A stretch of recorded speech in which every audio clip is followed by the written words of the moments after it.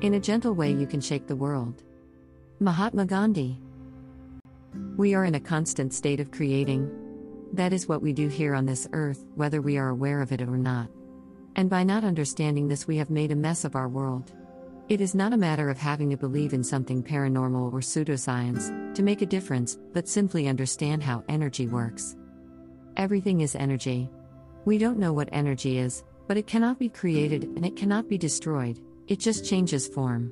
Our thoughts are energy. By holding a thought and clarifying it in our minds, we are shaping energy and giving it form. Because we cannot see our thoughts and ideas, we dismiss the power that we have in the creation process. Our minds are so powerful and we have so little knowledge of that. I think that our world is evidence that we don't understand how it reflects the lack of control we have over our thoughts. Why does the universe bring us more of what we don't want? Because we are so strongly focused on it. When we focus our attention on what we don't want, we are giving it energy. It sounds too easy to say, just focus on what you want to see in the world, and I am not saying that it is easy because I know firsthand, in my own life, I had to learn how to do this. Controlling our thoughts and our minds is hard work. When Gandhi said that we could change the world in a gentle way, he knew that we have more power in visualizing the positive than resisting the negative. When you resist something, it persists. You are feeding that energy. I would like to share my personal experience that taught me this lesson. I bought a condo, and for 6 years I had nothing but escalating problems with the neighbors. It was so bad that I was totally broken and could not take any more. No matter what I did to resist it, it just made things worse for me.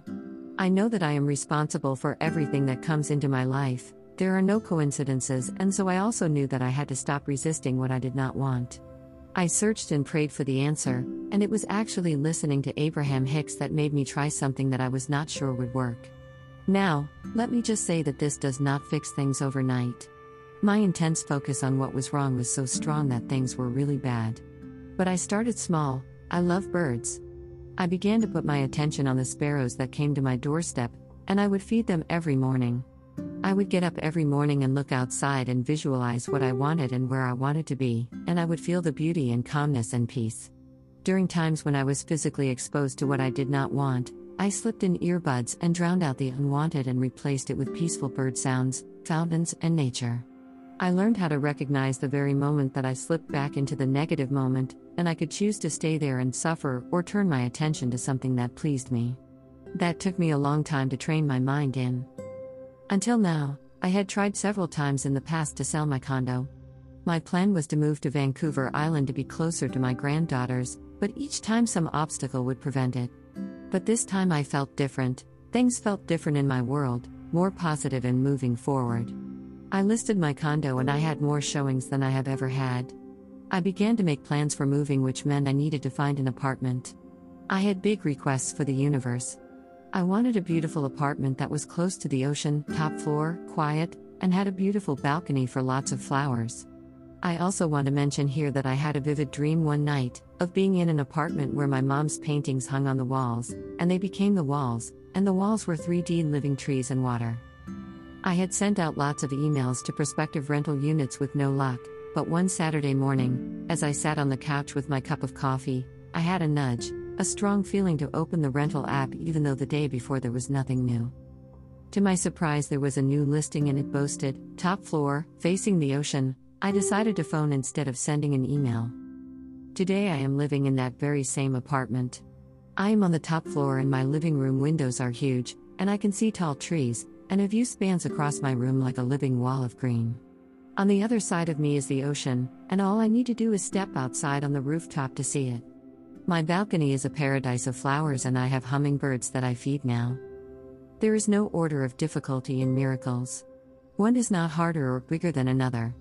They are all the same. All expressions of love are maximal. Principles of miracles, A Course in Miracles. When we think positive thoughts, we see good things and we feel good, and they attract more good things and good feelings. It is the law of attraction. The entire universe is in a state of vibration, and each thing generates its own frequency. Human beings vibrate. The hidden messages in water, Masaru Emoto. Imagine, if we can change things on a small scale, such as our own daily lives, then we also have the ability to have the same effect on a larger scale. How do I begin? 1. Start by visualizing peace and calm, and we look for it in your life by noticing examples of it. Each time we do, we attract more of it to us. 2. By understanding that what we resist persists, we choose our thoughts, and what we focus on carefully, we learn how to take control of our minds. 3. Be a ripple. Our thoughts and ideas are not made in isolation. We are connected, and just like negative thoughts can spread like a virus, so can positive thoughts and prayers be the ripples that reach and touch everything in the universe. The most powerful of vibrations are appreciation, gratefulness, and love. I leave you today with a final quote. I alone cannot change the world, but I can cast a stone across the waters to create many ripples. Mother Teresa. Begin by practicing these 3 small things every day, and I promise you your life will begin to reshape itself, and you will be one of the many ripples. High vibes always.